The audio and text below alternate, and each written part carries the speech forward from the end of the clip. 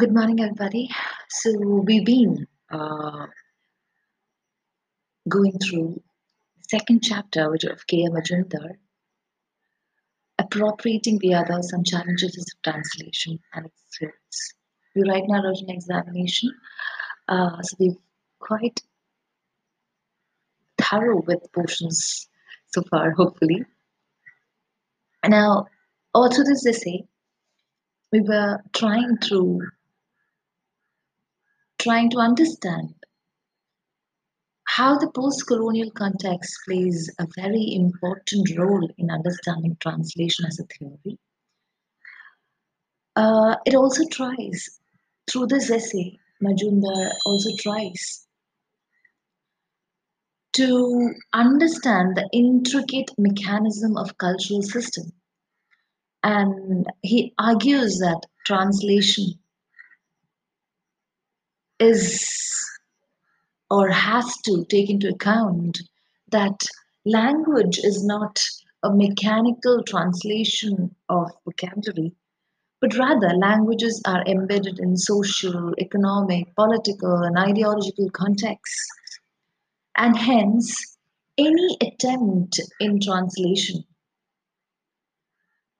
shall look into or try to reach or negotiate with its own references, its own attempts in translation, and hence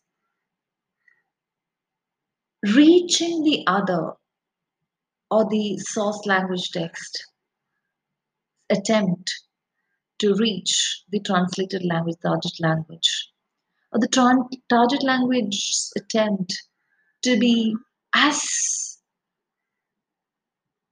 true to the original, the source language.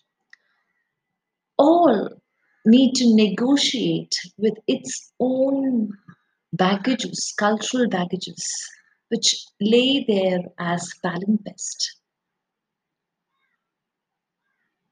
Hence, translation could be a very effective tool for understanding the underlying ideologies and attitudes, which are many times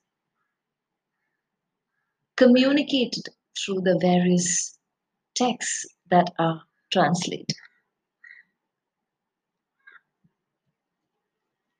Okay, hope so far is clear.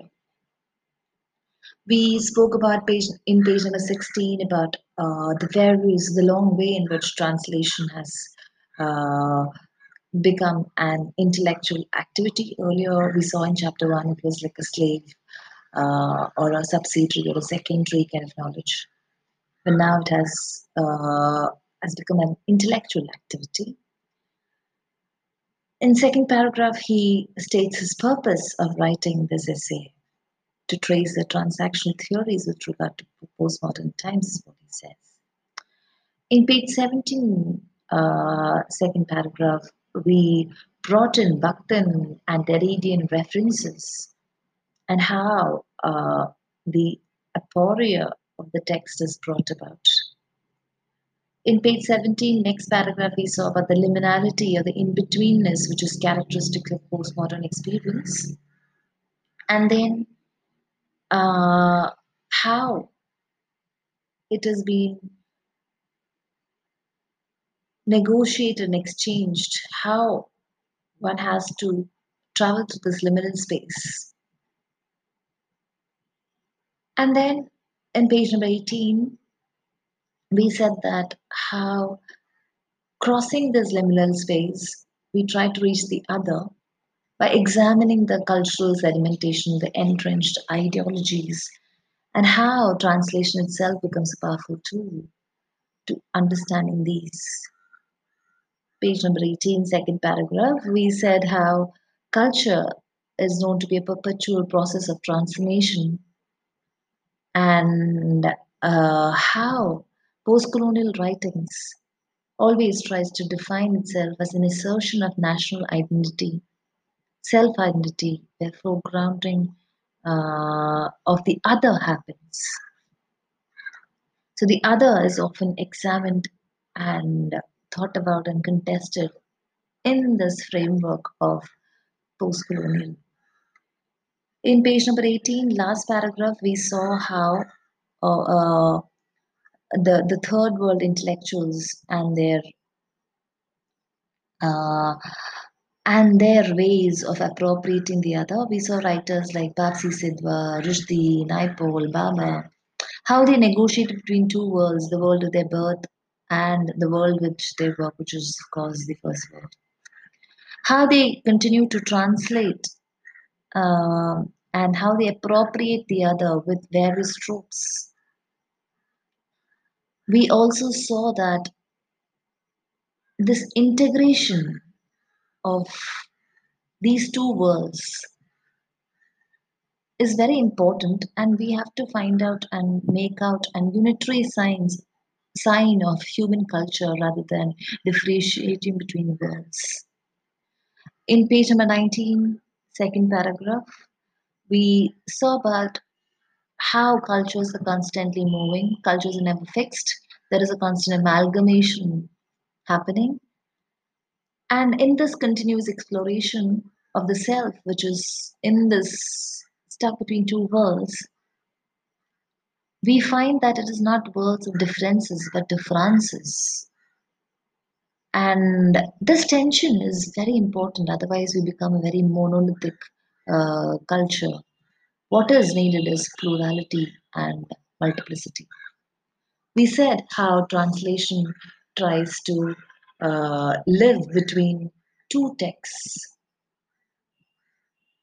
and that's where we spoke about difference and differences.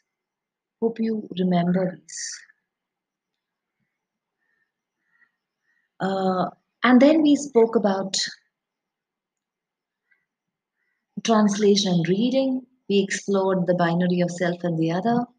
We spoke about Hillis Miller's comment, which said about how the translation is are constantly wandering in perpetual exile.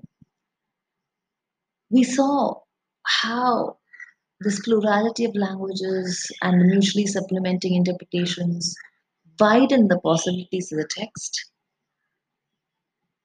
We saw in page number 22, we stopped by, I think, page number 21, we stopped with Lefebvre's comment. And there is definitely an attempt to broaden the perspective translation. How? We will see in the coming audio and the coming classes.